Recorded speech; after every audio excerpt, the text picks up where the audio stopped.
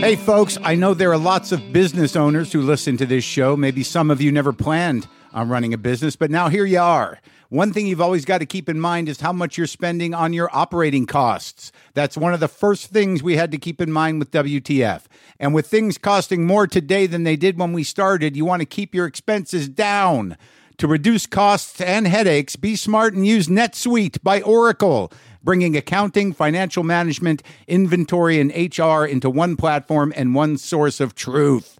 Reduce IT costs, cut the costs of maintaining multiple systems, improve efficiency by bringing all your major business processes into one platform, slashing manual tasks and errors.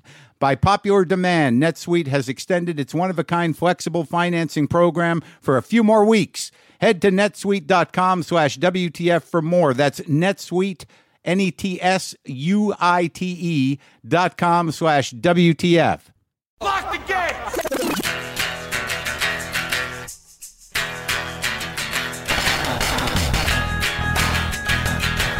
All right, let's do this. How are you, what the fuckers? What the fuck buddies? What the fucking frozen people? Jesus, man.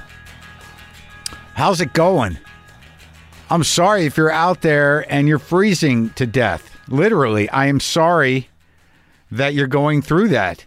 There's nothing worse than being cold and not being able to get warm. I hope you're okay. I hope you have quilts. I hope you have a space heater. Don't set yourself on fire. I don't know what's going on with where you are, but we used to do it the tenement heat way. I don't know if you're in New York. Do you have that radiated? Are the radiators freezing? Is the hissing stopped?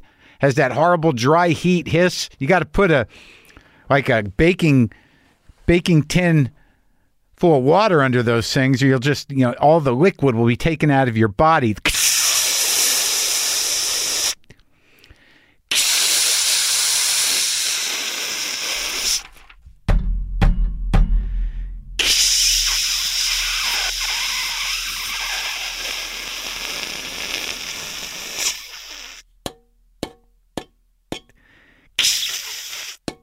Sorry, name that tune. That's my fucking radiator in New York City. I tell you, I've never been more grateful to be in California when it's not burning than at this particular moment. Everybody was like, you got to move to Texas. I think I'll wait on the big move to Texas. Not that it was on the menu, but I guess this is the way it's going to be all over. Erratic weather. Who knows? Weather beyond what we can handle with the structures that we've put in place. The infrastructure we built was not for almost unsurvivable temperatures and conditions. So either we fucking do something to maybe stop the escalation of this, or make better hats, make better boots, make better jackets, make better pipes, make better infrastructure. Some of this shit has not been updated since the turn of the century. I don't know where you're from or what town you're in, but infrastructure is a backburnered item most of the time. So some of that shit that you guys are relying on might be from 1904. But again, I hope you're taking care of yourself. I can't imagine. Well, I can. I've been in some pretty gnarly 2 or 3 day snowstorms. But to not have power, to not have heat, that's just fucking awful. Kick on those burners, man. Is the gas working? Is the natural gas working? You got a gas stove? I guess this is going to be the era of guns and generators. You better get your guns. You better get your generators. You better learn how to store your food, can some stuff, make some pickles. I don't know. It's not what I'm doing, and I guess some people have been doing it for a while. Get that jerky going. No human jerky. Do not make human jerky. All right? I don't care how cold it gets. Don't eat your family, God damn it. All right? Have some soup, okay? Sam Neill is on the show today. I'm very excited about it because I didn't know what to expect, but we had a kind of a lovely conversation. You know him from Jurassic Park, The Hunt for Red October, The Piano, and lots of films he's made in New Zealand. He's a native New Zealand person. He's also known for his many vineyards and his 2 paddocks wine. He was at the farm on one of his vineyards when we talked to him, people. He was like in a bar of his own building, of his own creation, in one of his vineyard buildings with a bunch of wine behind him. I said it wasn't video, so he could start drinking. He's also become sort of an online favorite with his social media videos of him singing songs and hanging out with farm animals and drinking his wine, I might add. Sam Neill. Great conversation. I'm not having a hard time, but I'm having a raw time. I'm having a raw time, people. The assumption I made at the beginning of this shit show was true, that as this thing goes on, you will become more acquainted with who you really are. And I'm not so sad to get down to the baseline. I did just spend a couple hours on Twitter reveling in the death of Rush Limbaugh. I was happy to know that my armor comes up pretty quickly. I think I got out while I was ahead, or at least even. But look, the honest to God truth is, having done talk radio, it's not that I don't have him in perspective, or it's not that I don't understand that he was a capable and pioneering broadcaster. No one paused better than Rush. And I can say that honestly, that if there's one thing that he brought to the table, it was letting something sit for a minute after he said something terrible. After he celebrated the death of somebody, or the bullying of the vulnerable, or the pain and sickness of those he judged and disagreed with, was as he reveled in their demise, in their pain, in their deaths, he would let it sit there for a minute, as if to let you revel in the evil fucking piece of shit that he was. Rush Limbaugh, and I'm talking about Rush Limbaugh, was an evil, malignant piece of garbage, responsible for more deaths and more brain fucking than any broadcaster in history. Many of us have lost relatives to Rush's show, to his way of thinking, to the rancid garbage he put into people's brains. He was proud of it. He was proud at laughing at the pain of others and causing pain and hatred. He loved it. Fuck him. Good riddance. So what I was saying was, in terms of figuring out who you are, I got kind of off topic there.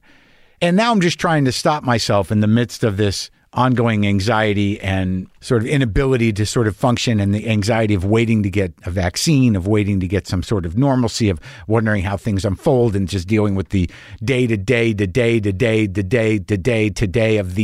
same day. I have to fight my desire to do dumb little things, man. I wanted to go replace the cartridge on my turntable and switch out my turntable. That can wait. No, I messed up and did it. One of my rugs is coming unraveled. I know there's a rug repair place around the corner here, but that can wait. Like those weird things. Like I literally have to say to myself, dude, you don't need to do that.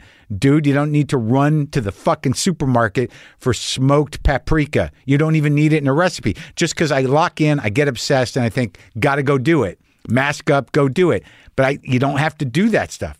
That's a daily struggle with me when I'm alone during the day, is not to go to a store or to a place or do a thing that is fucking completely unnecessary. Gonna get a kitten in a few weeks. Probably going to call him Mingus. All right, here we go. Sam Neill. The new film, another great film. Beautiful small movie this is, called Rams.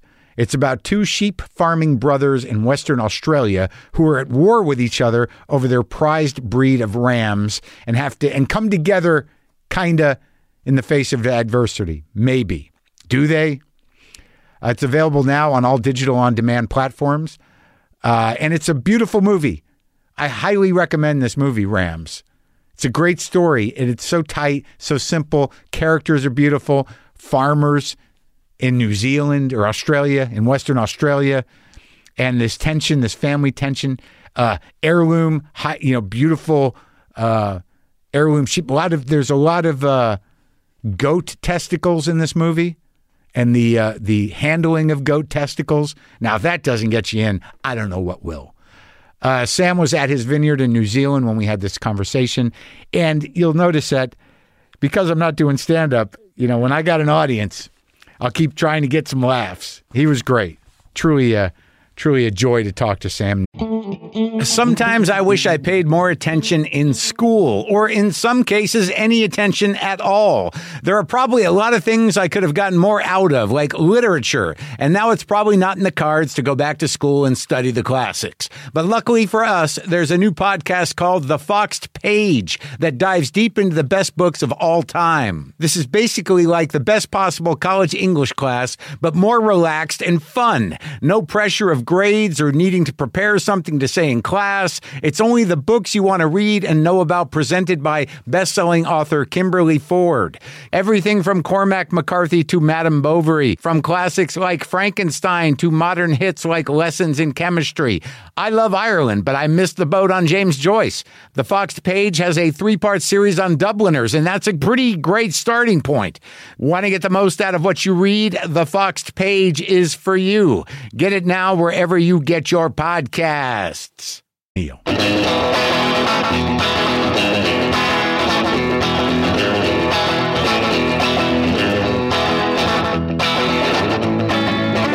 How are you, Sam?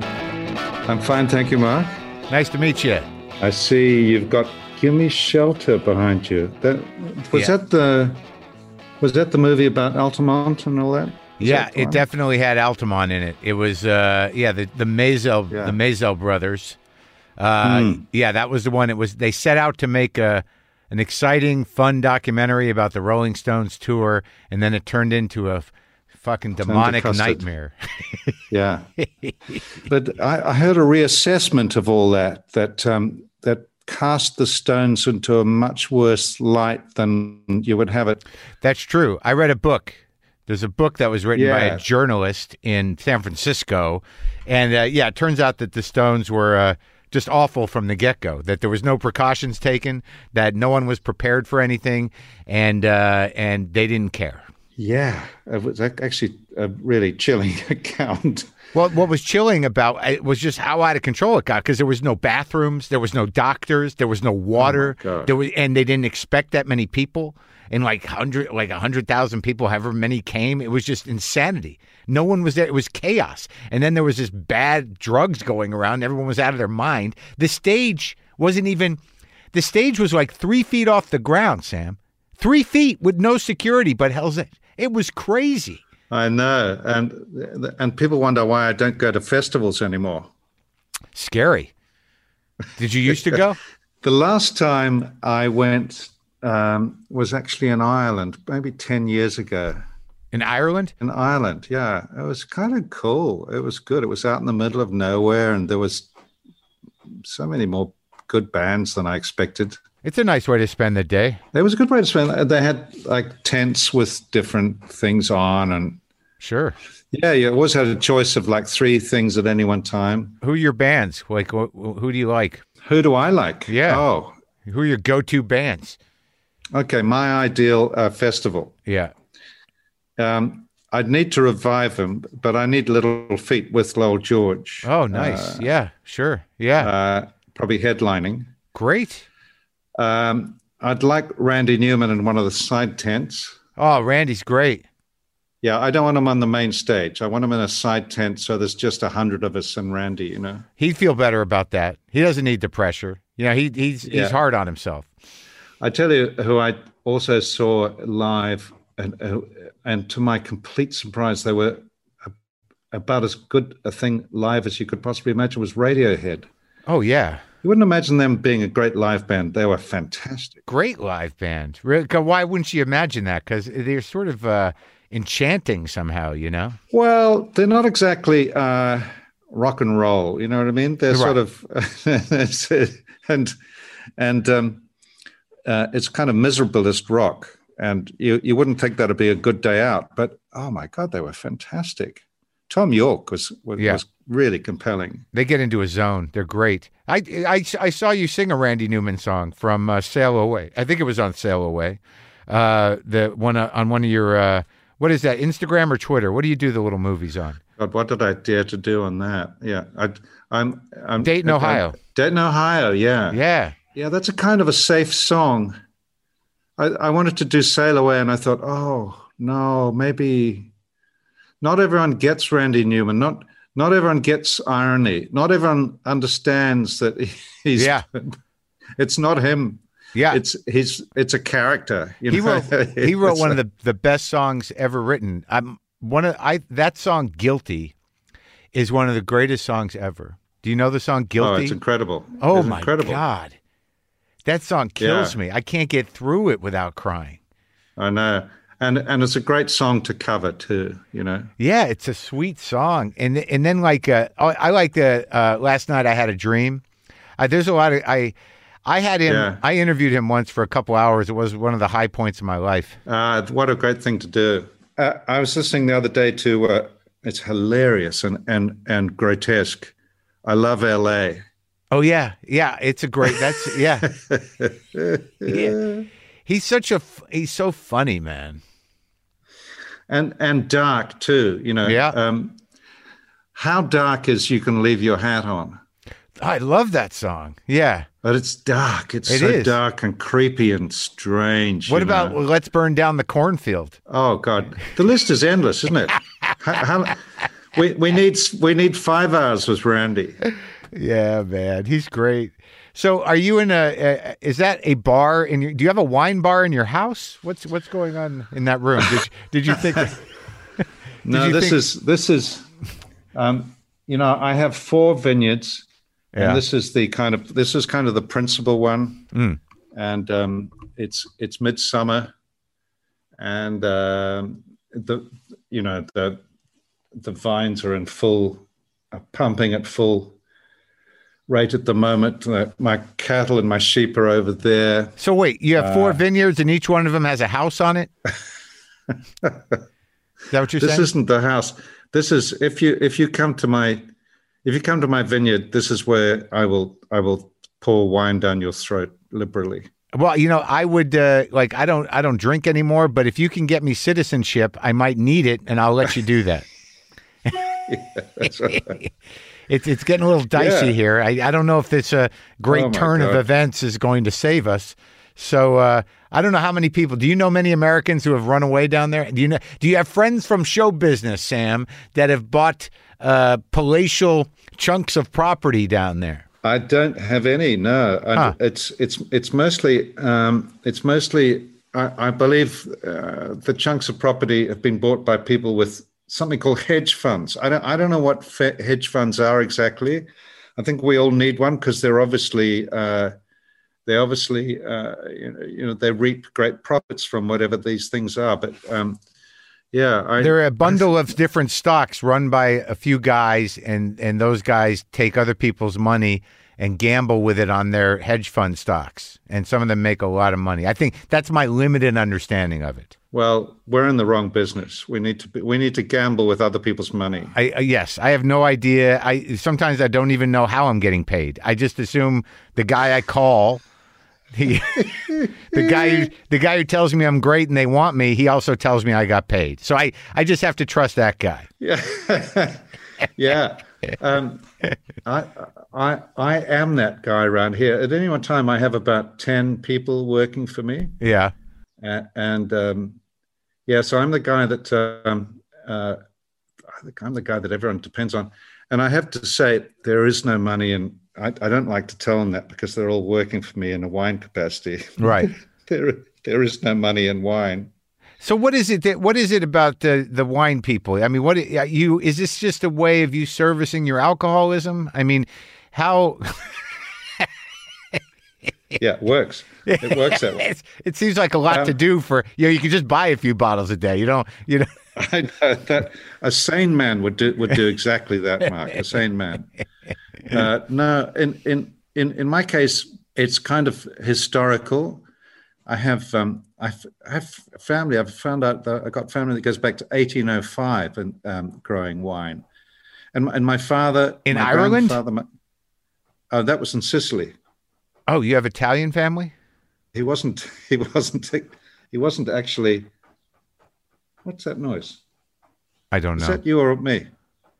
I don't think Is that it's someone me. upstairs? Is that someone upstairs Yeah, having a it's- good time? It's the ghost of your great grandfather. Yeah, maybe. Yeah. No, he was. That was a man called Benjamin Ingham, and he went to Sicily and made a fortune from Marsala. Oh, I see. So he was not Italian. He wasn't Italian. No, he was a Yorkshireman. But on the Neil side, Yeah. I'm fourth generation, possibly fifth in wine and spirits. But I'm the first one. I'm the first Neil to grow wine. Wait, so you're the fifth generation in wine and spirits, but you're the first one to actually make their own? Is that what Yes. you're really telling me? Yeah, the others were merchants and were drowning in it. Is that I don't want to be stereotyping, but is that the Irish line, the Neils? That's the Irish line. Yeah, yeah. Yes. What part do you spend time in Ireland at all?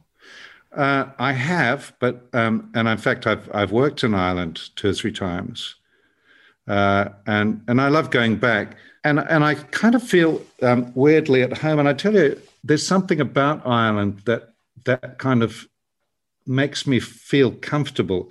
And I've always puzzled as to whether that's because my first 7 years were there, or if it's a DNA thing. Well, I'll tell you, I don't want to burst your bubble, but I'm 100% Ashkenazi Jew, and I have the exact same feeling in Ireland. So,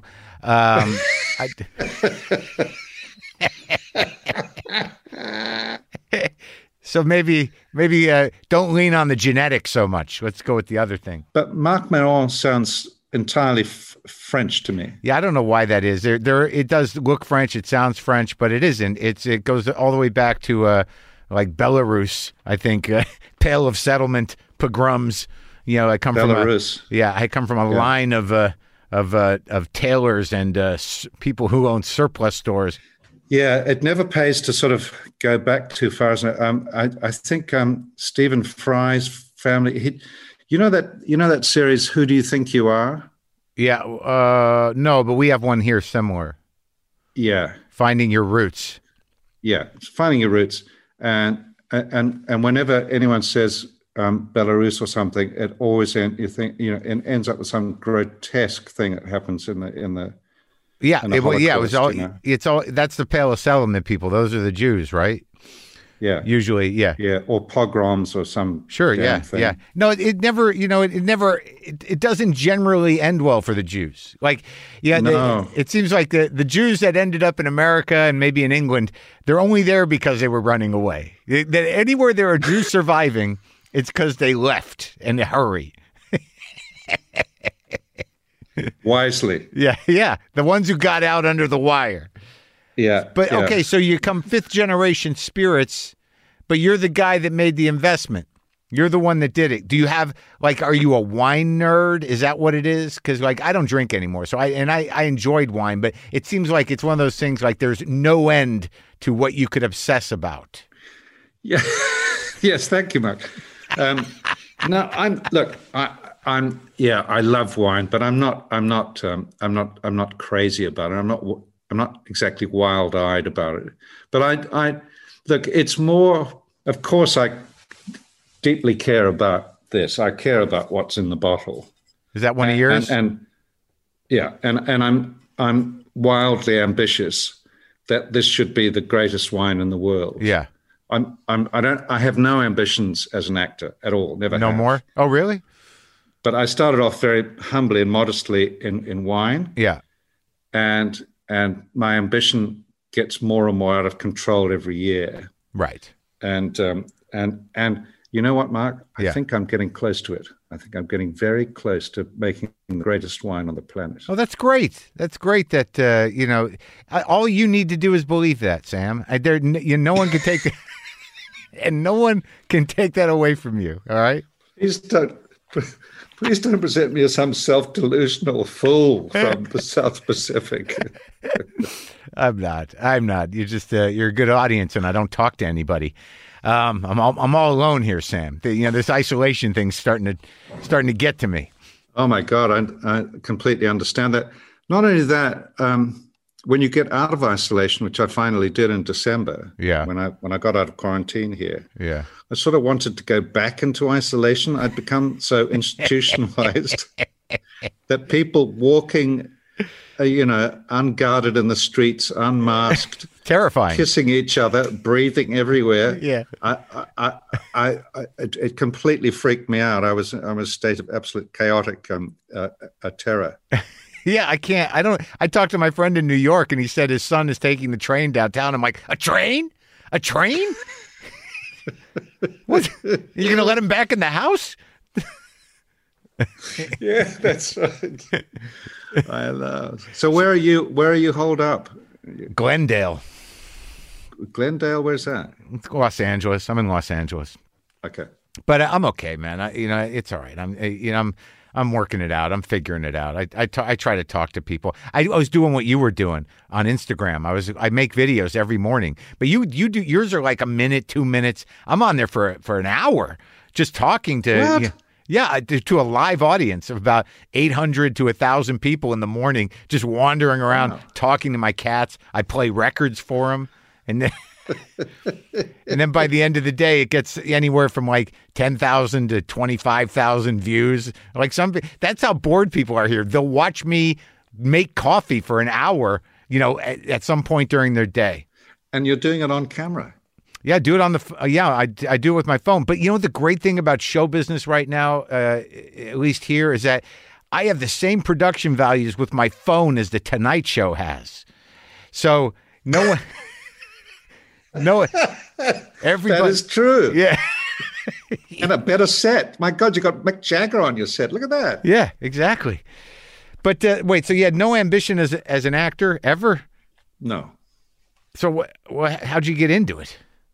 Every time I get a job, I'm completely astonished. Who are these fools that want to employ me? It's that attitude they love so much. I don't know. Harrison Ford's turned them down. Yeah, everybody's turned. Where's Sam Neill? I'm number wine. 27 on the list. Does he still act? I don't know. He's making wine. Well, is he alive? Yeah. Is he alive? Call him up. How old is he now? But why did you get started in it? I didn't really mean to.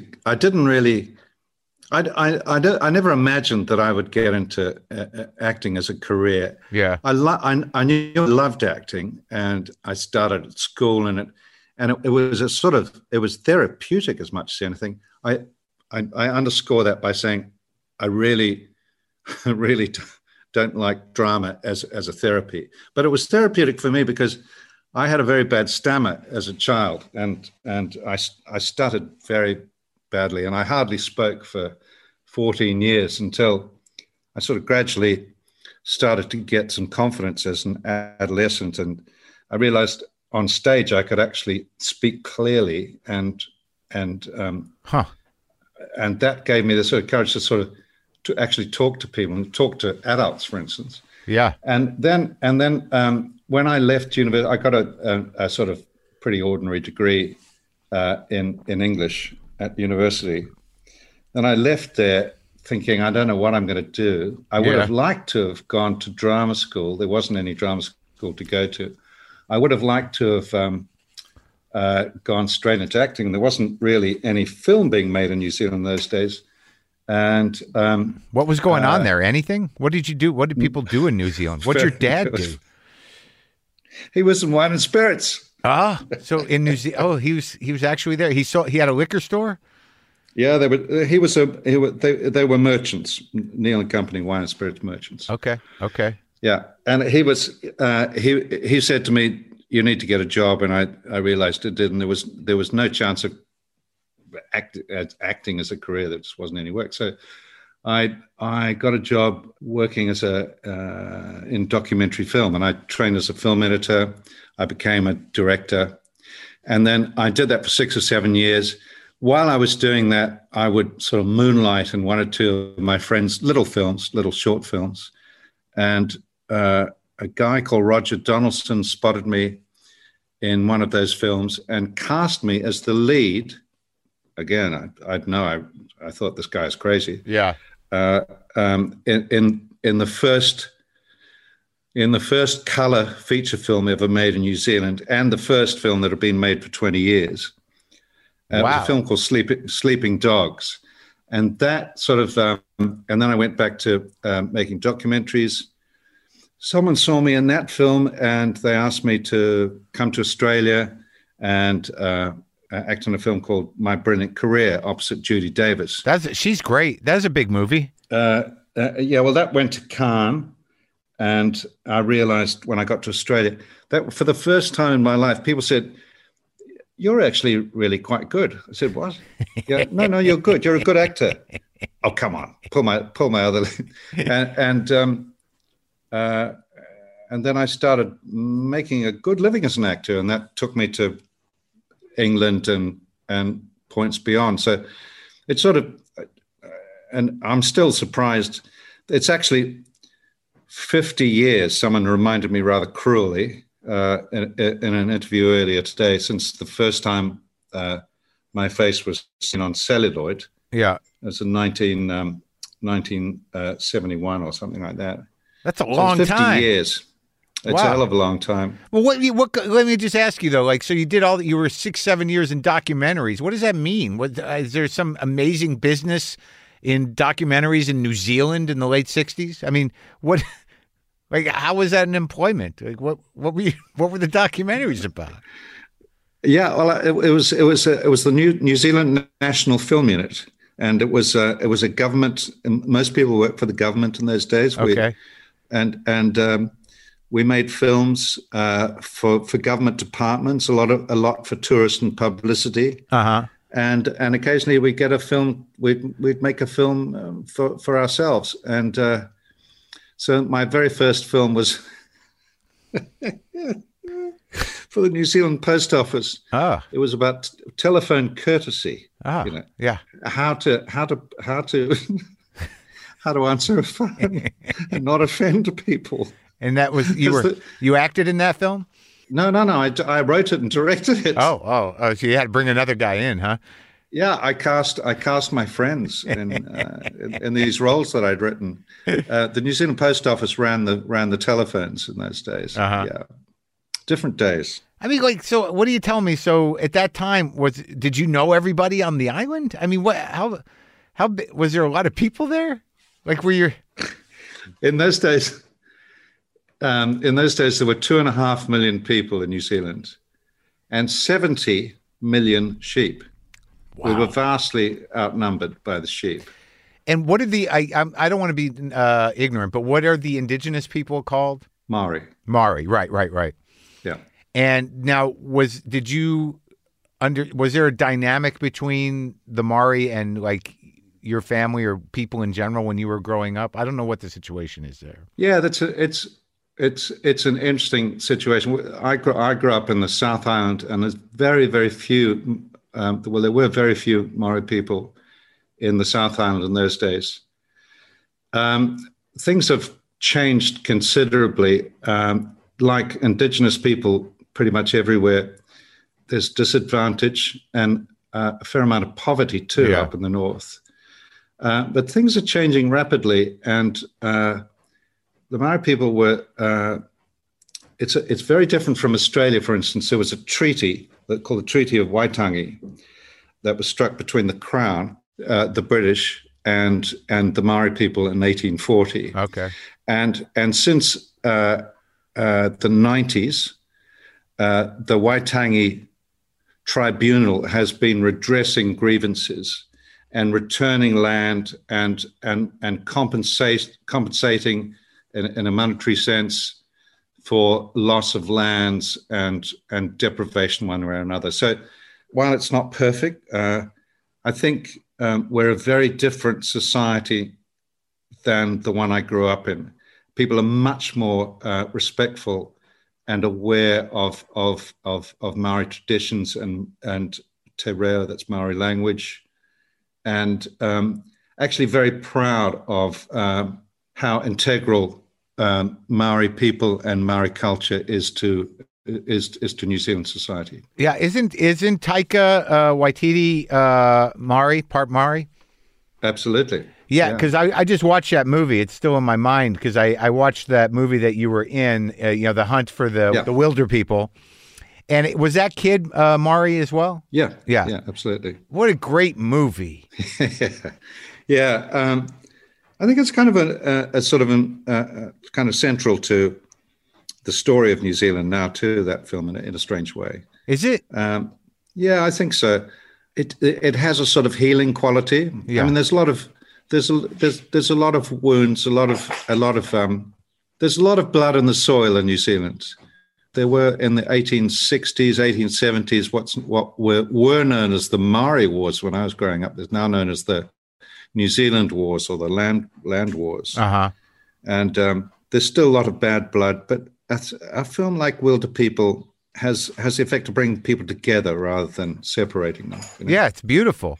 So it had a profound effect on the culture there. That film in particular, it played well there. I'm not sure about profound, but it had a big effect. Yeah. No, it's a beautiful movie, and I mean, it's just sort of interesting. I watched the Rams movie as well, and I like this version of you. This kind of like beaten down, aging, emotionally stifled. Curmudgeonly. Yeah, I read somewhere once that Gregory Peck would make notes on his scripts, but on most pages he would put these three letters at the top of the page, NAR. And someone asked him, "What does NAR mean, Mr. Peck?" He said, "No acting required." Well, I mean, it seems like what kind of animals you got on the vineyards there? You got is that a farm? Do all vineyards have animals? How does it work? Do you have to have animals? What do you do with the animals? You're making wine. Are you butchering animals too, or you milking them? What are you doing? Do you make milk?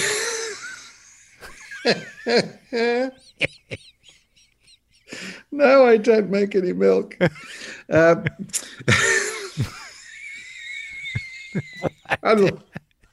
I love the innocent premise of that question. No,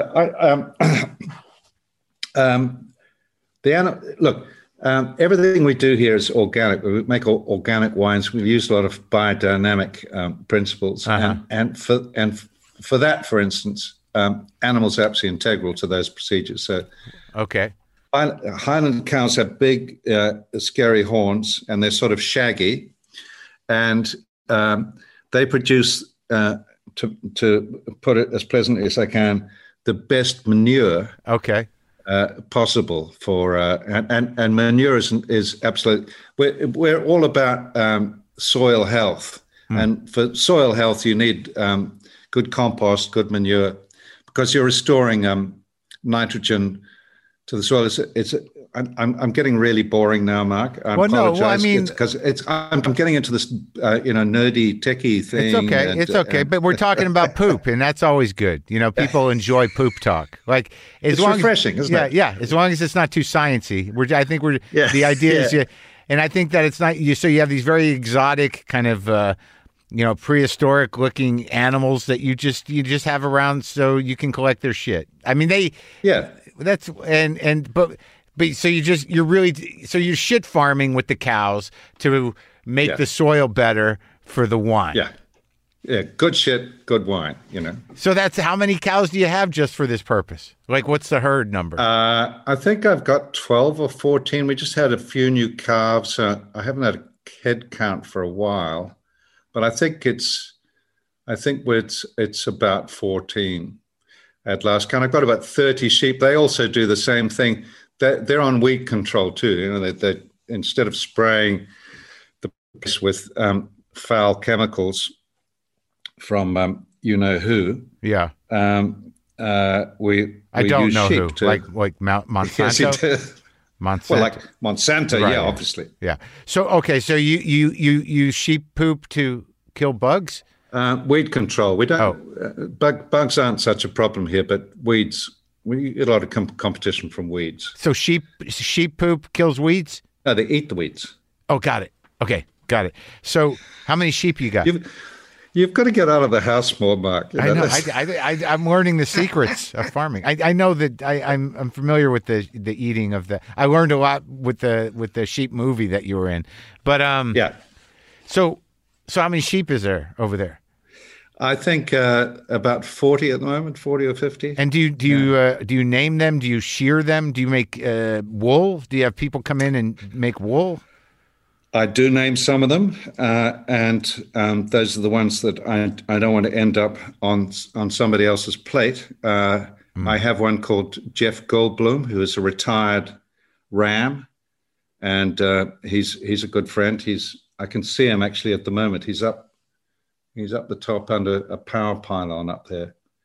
Very nice ram. Does he? Very well behaved. Is he neurotic and speak in a strange kind of rhythm?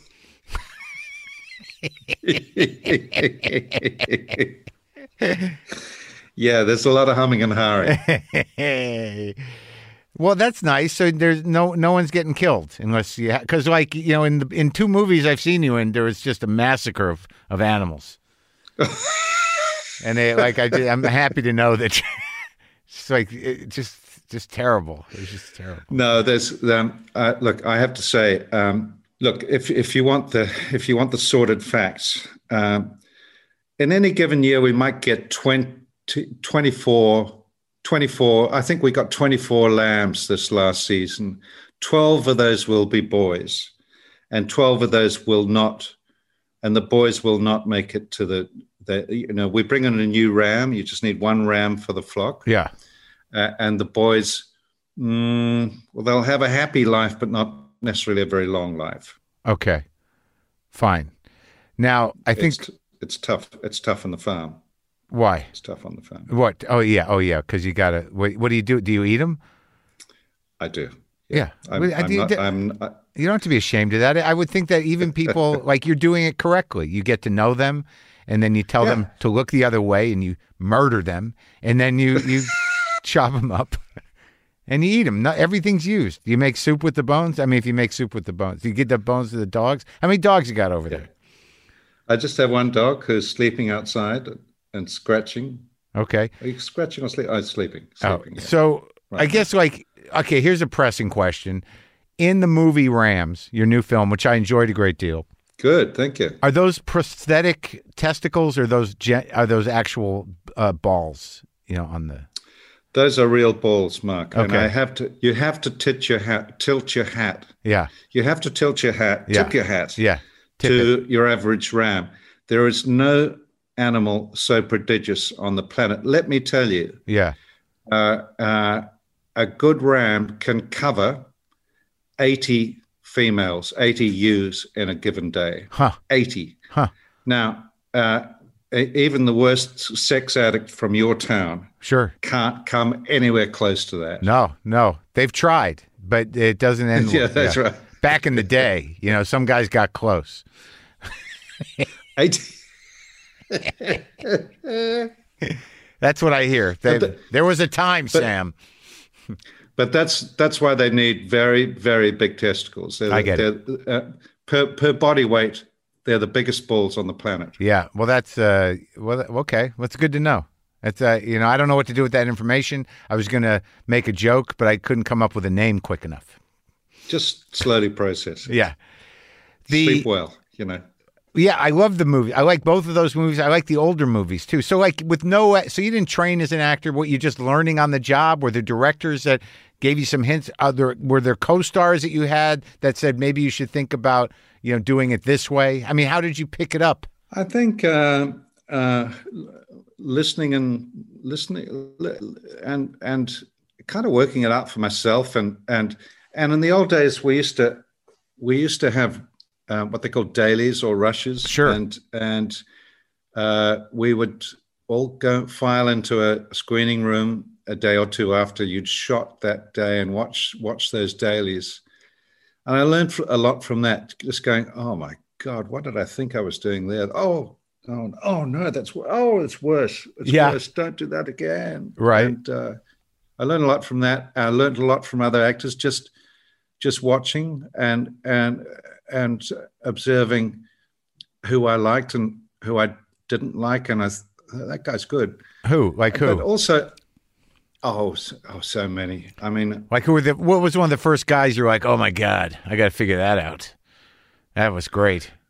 I think I was processing that very early on. I was a big fan actually of British movies when I was growing up. So I like people like Dirk Bogarde and James Mason. Yeah, those sort of actors. Oh yeah, James Mason's great. I just watched those a couple of the Joseph Losey scripts. I just watched. What was the one with Anne Bancroft? Was it the Pumpkin Eater? Was that it? The Pumpkin Eater? Oh yeah. Oh my God, that was brutal. I love those Losey films. Yeah. Do you know what I think? It might be the greatest film ever made, and I haven't seen it for a long time. It may have dated, but The Go-Between. Oh, I got to watch that. Oh, it's fantastic. Is that a Losey film? Yeah, Julie Christie. It's a fantastic, fantastic film. Edward Fox. I just watched The Accident, and because I'm watching on the Criterion Channel, they got all these Pinter scripts. So I watched The Accident, which I think had Dirk in it, and I watched The Pumpkin Eater, which had James Mason in it, and who was the lead in that? Peter Finch. Yeah, Peter Finch, Australian, interesting actor. Yeah. I remember. I've seen Network many times, and that was the last movie. Yeah, that was his last film. But it was Laurence Olivier that encouraged him to leave Australia and seek his fortune elsewhere, and the rest is history. Yeah. What about did you like Olivier? Yeah, not so much on film. You know, there's not a lot on film that I particularly cared for. Why not?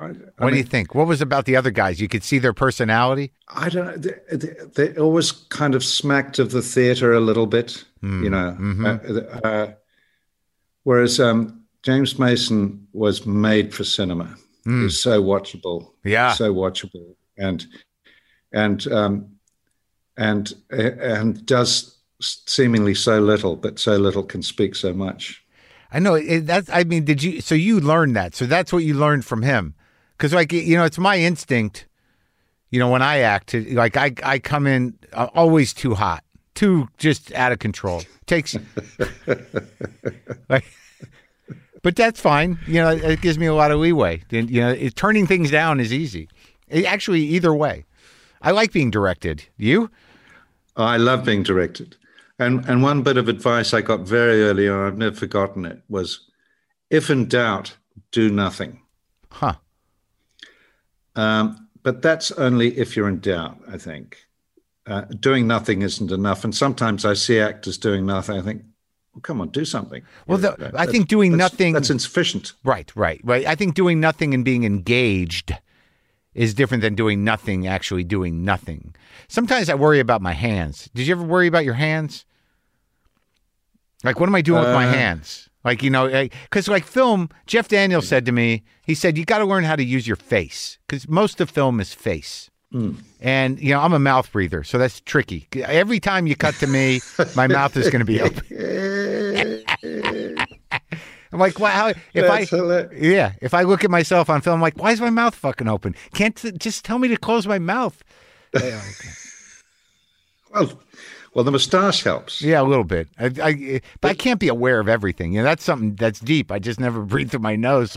Like I can't worry about that while I'm acting on top of everything else. Like to breathe through my nose. But I tell you, I think the best motto I ever heard was, "What is acting?" Yeah. And I think it's and this sums it up better than anything I've ever heard. Yeah. Is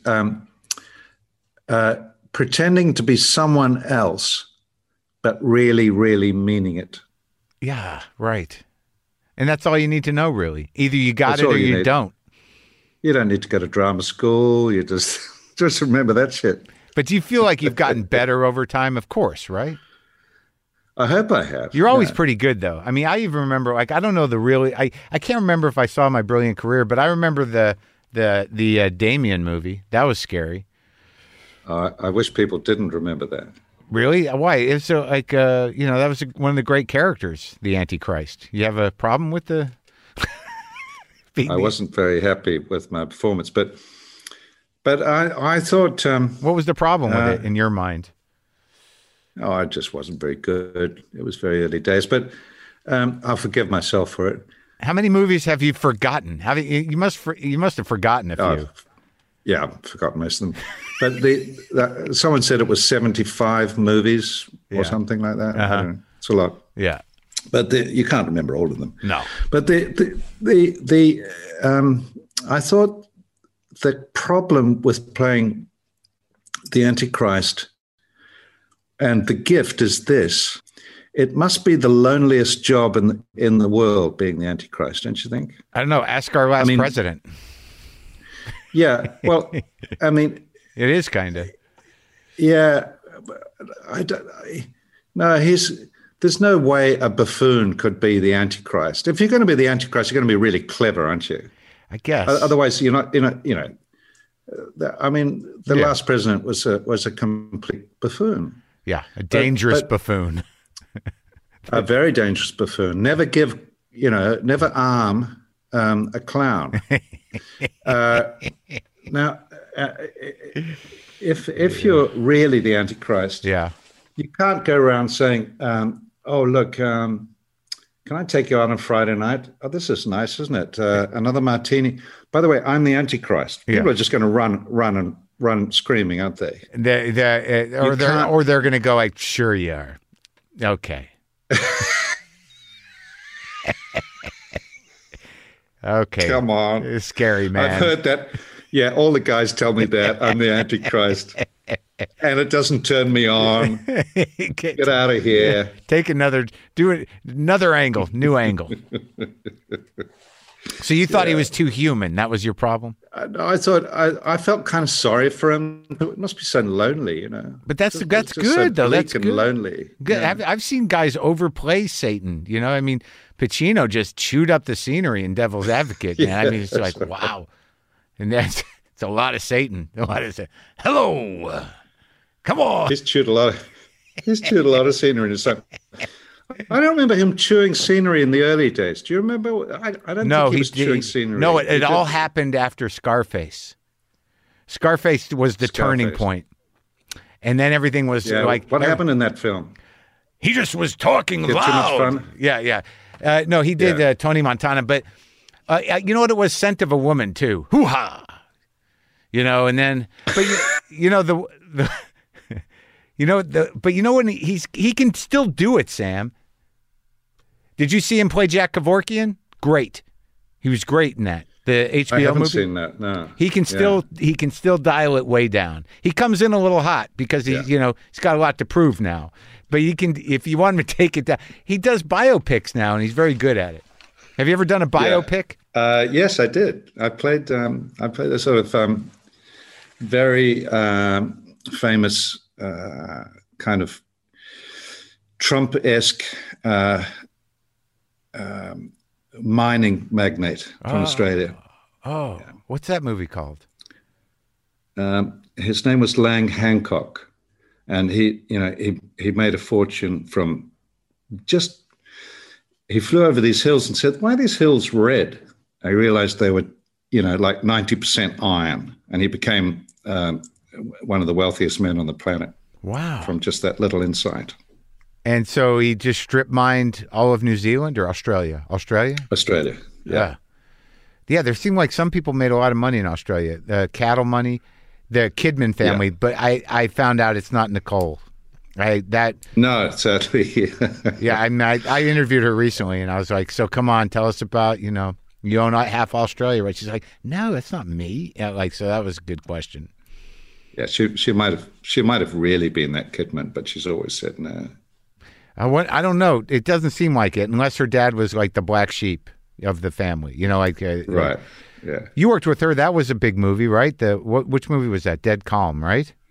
Dead Calm. Yeah, and she was good always, right? Oh, she was fantastic. I'm not sure if that would be appropriate these days. I think I was 41 and she was 22 or something like that. The characters are in real life?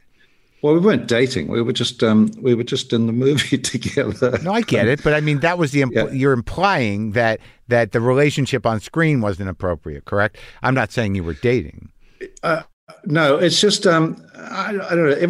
There's a lot of sensitivities about. Look, I've done material on it as a comic. I've talked about dating younger women. It's like I did a joke years ago on Letterman, and I got an email because someone saw it, and they're like, maybe you should figure out how to take that down. I'm like, you just want me to erase my history? It's a good joke. Are you going to start scrambling to? It was on television, man. Oh God. It's like that's not going to happen, buddy. But so what happened with James Bond? I mean that could have been a game changer. Am I bringing up touchy stuff? I almost always get asked about this. I was sent along reluctantly by my agent in the early 80s. They're darling, they're casting a new James Bond, and you should be the new James. I said, I don't want to be James Bond. Darling, I'm telling you to go. So I went, I had this excruciating audition. And A, there's no way I want to do it. And B, there's no way they're going to offer it to me. And they didn't, which was a relief. So I didn't have to say no. But I tell you what I would have dreaded about it, because today, I mean, it's like being branded somehow. Yeah, yeah. And I would go to if I'd done that, I would, having spoken to you, I'd go down for a coffee at my local village. Yeah. And there would be people I don't know there would go, oh my God, look, that's James Bond over there. That's the one I always that's the one I always hated. The bad Bond. There's the crap Bond over there in the corner. How sad. And you'd be that would be with you for the rest of your life. So I dodged a bullet there one way or another. Dude, I have not watched a James Bond movie in 40 years. I think the last James Bond movie I saw was a Roger Moore James Bond movie. I missed all the Timothy Dalton ones. I don't care about it anymore. Yeah. So which one would you have been? The one that Dalton got? Dalton got that gig, yeah. And you know that guy? To it. Yeah. I've met him once, I think, in a car park, as you do. Yeah, I don't think I've seen one Dalton Bond. And then wasn't there another Bond too before Remington Steele? What's that guy's name? He lives in Hawaii. He's Australian too. There was George Lazenby, an Australian. He did one. Yeah, what about the guy who lives in Hawaii? What's his name? I can't remember his name. The guy. Pierce Brosnan. Pierce. Yeah. And Pierce was very good. And he always wanted to be James Bond. He was very good at it. Where's he from? Is he Australian? He's Irish. Irish. I saw him in that movie. I watched a Bob Hoskins movie, The Long Good Friday. Bob Hoskins plays a British mobster, and Pierce Brosnan plays one of the IRA thugs. I've been watching old movies a lot because what else are we supposed to do? I don't have a vineyard or sheep. I've just got, I'm in my house. I smoke fish. I've got a smoker, and I've been making fish. That's what I do. Wow. What do the neighbors say about that? It's not a big operation. I'm talking one piece of fish. It's not like I've got a hut out there. I'm not. It's not commercial. No, I'm not. You're not stinking out the block. No, I'm not a problem in the neighborhood. like a meth lab. It's a fish smoker. Where do you live? I live in the smoked fish region. Yeah. Oh, I know. I've been there. It's horrific. Oh, you live near that guy? Yeah, that Jew who smokes a fish. Where does he think he's? Mark Maron. That's him. Smoked fish guy. Yeah. It's a nightmare. So what? So then, like looking back at the whole operation of your life, I mean, which movies are you like that? I nailed it. I nailed that one. Oh, I don't think you ever really nailed it. Come on. No. There's always something. There's always a flaw, but nothing's perfect. And when did it get close? know. Look, it's for other people to judge. Your experience. Look, I'm mostly mortified by watching myself.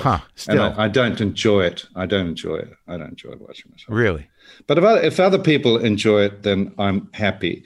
And the thing about Rams is that I've had such warm response to it, and people have been getting hold of me and said, it's a sort of film that makes you feel better about things. Yeah.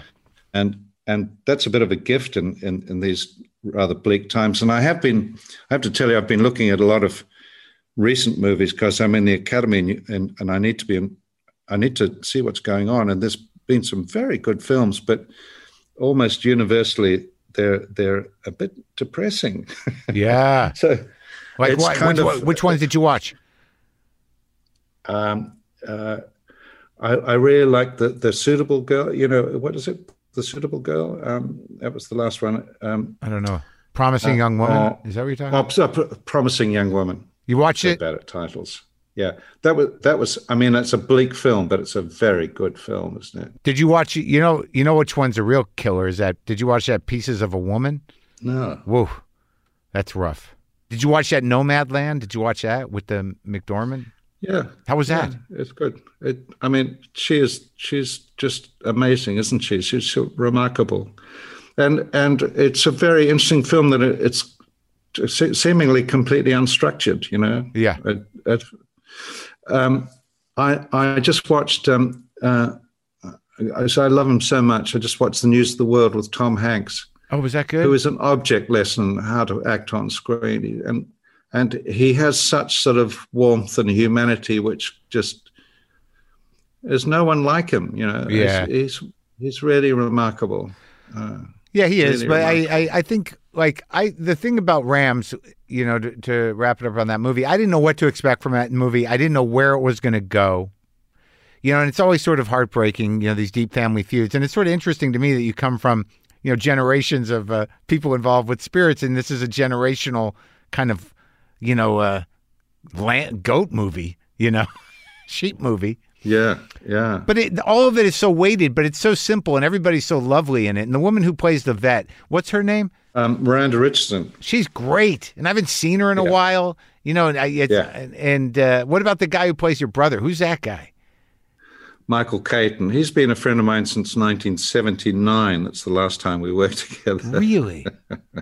It was just so I just didn't know how it was going to resolve itself, and it's so kind of emotionally rewarding, Oh, good. Yeah, I'm glad you say that. It's good. Yeah, it was, and those feuds. Where I am now on my vineyard, if you drive a mile down the road, there's a big old homestead, and it was built in the 1890s. I think it's a huge house, and it was inherited at one point by two brothers. Yeah, and these brothers grew to hate each other to the extent that they could not live under the same roof. But neither of them would leave. So what they decided to do was to brick it up right through the center of the house. One lived down one end of the house and the other. That's crazy. That takes a certain type of will. Let me ask you something. So you've had the first, when did you, is this what you always wanted to do? I mean, did you get out of show business to be did you buy? No, I bought the land. Those first three vineyards I planted, we planted those grapes. We didn't, it's only the last vineyard that was established that I bought. So it's 30 years now. And it's, I lead a sort of double life. I'm a Jekyll and Hyde. And the Hyde is the guy that's growing the grapes. Uh-huh. And is crazily ambitious. Dr. Jekyll is the guy that goes to work on the movies, and while it might seem like a double life, it's also, I think, a sort of a balanced life. So it's somewhere between, I've got one foot in the arts and the other one in the soil, I suppose. So it's not one or the other, and you still like doing movies. Oh, I love it. Okay. and I wouldn't go to work if I didn't love it, and I wouldn't be growing anything here if I didn't love it. So it is a balance. Yeah. It's not like I gotta feed this bad idea that that I can't seem to extricate myself from. I think there were times when my ex-wife would have said that. Yeah. Oh yeah. What are you doing? What do you think you're doing, you crazy man? Well, I tell you, man, it was really a pleasure talking to you. It made my night. Thank you, Mark. It's lovely to see you. Lovely to talk to you. Yeah. We'll do it again sometime, but I think you got other stuff to do. Thank you so much. It's lovely to see you. Thanks, buddy. Take care. Okay. Bye now.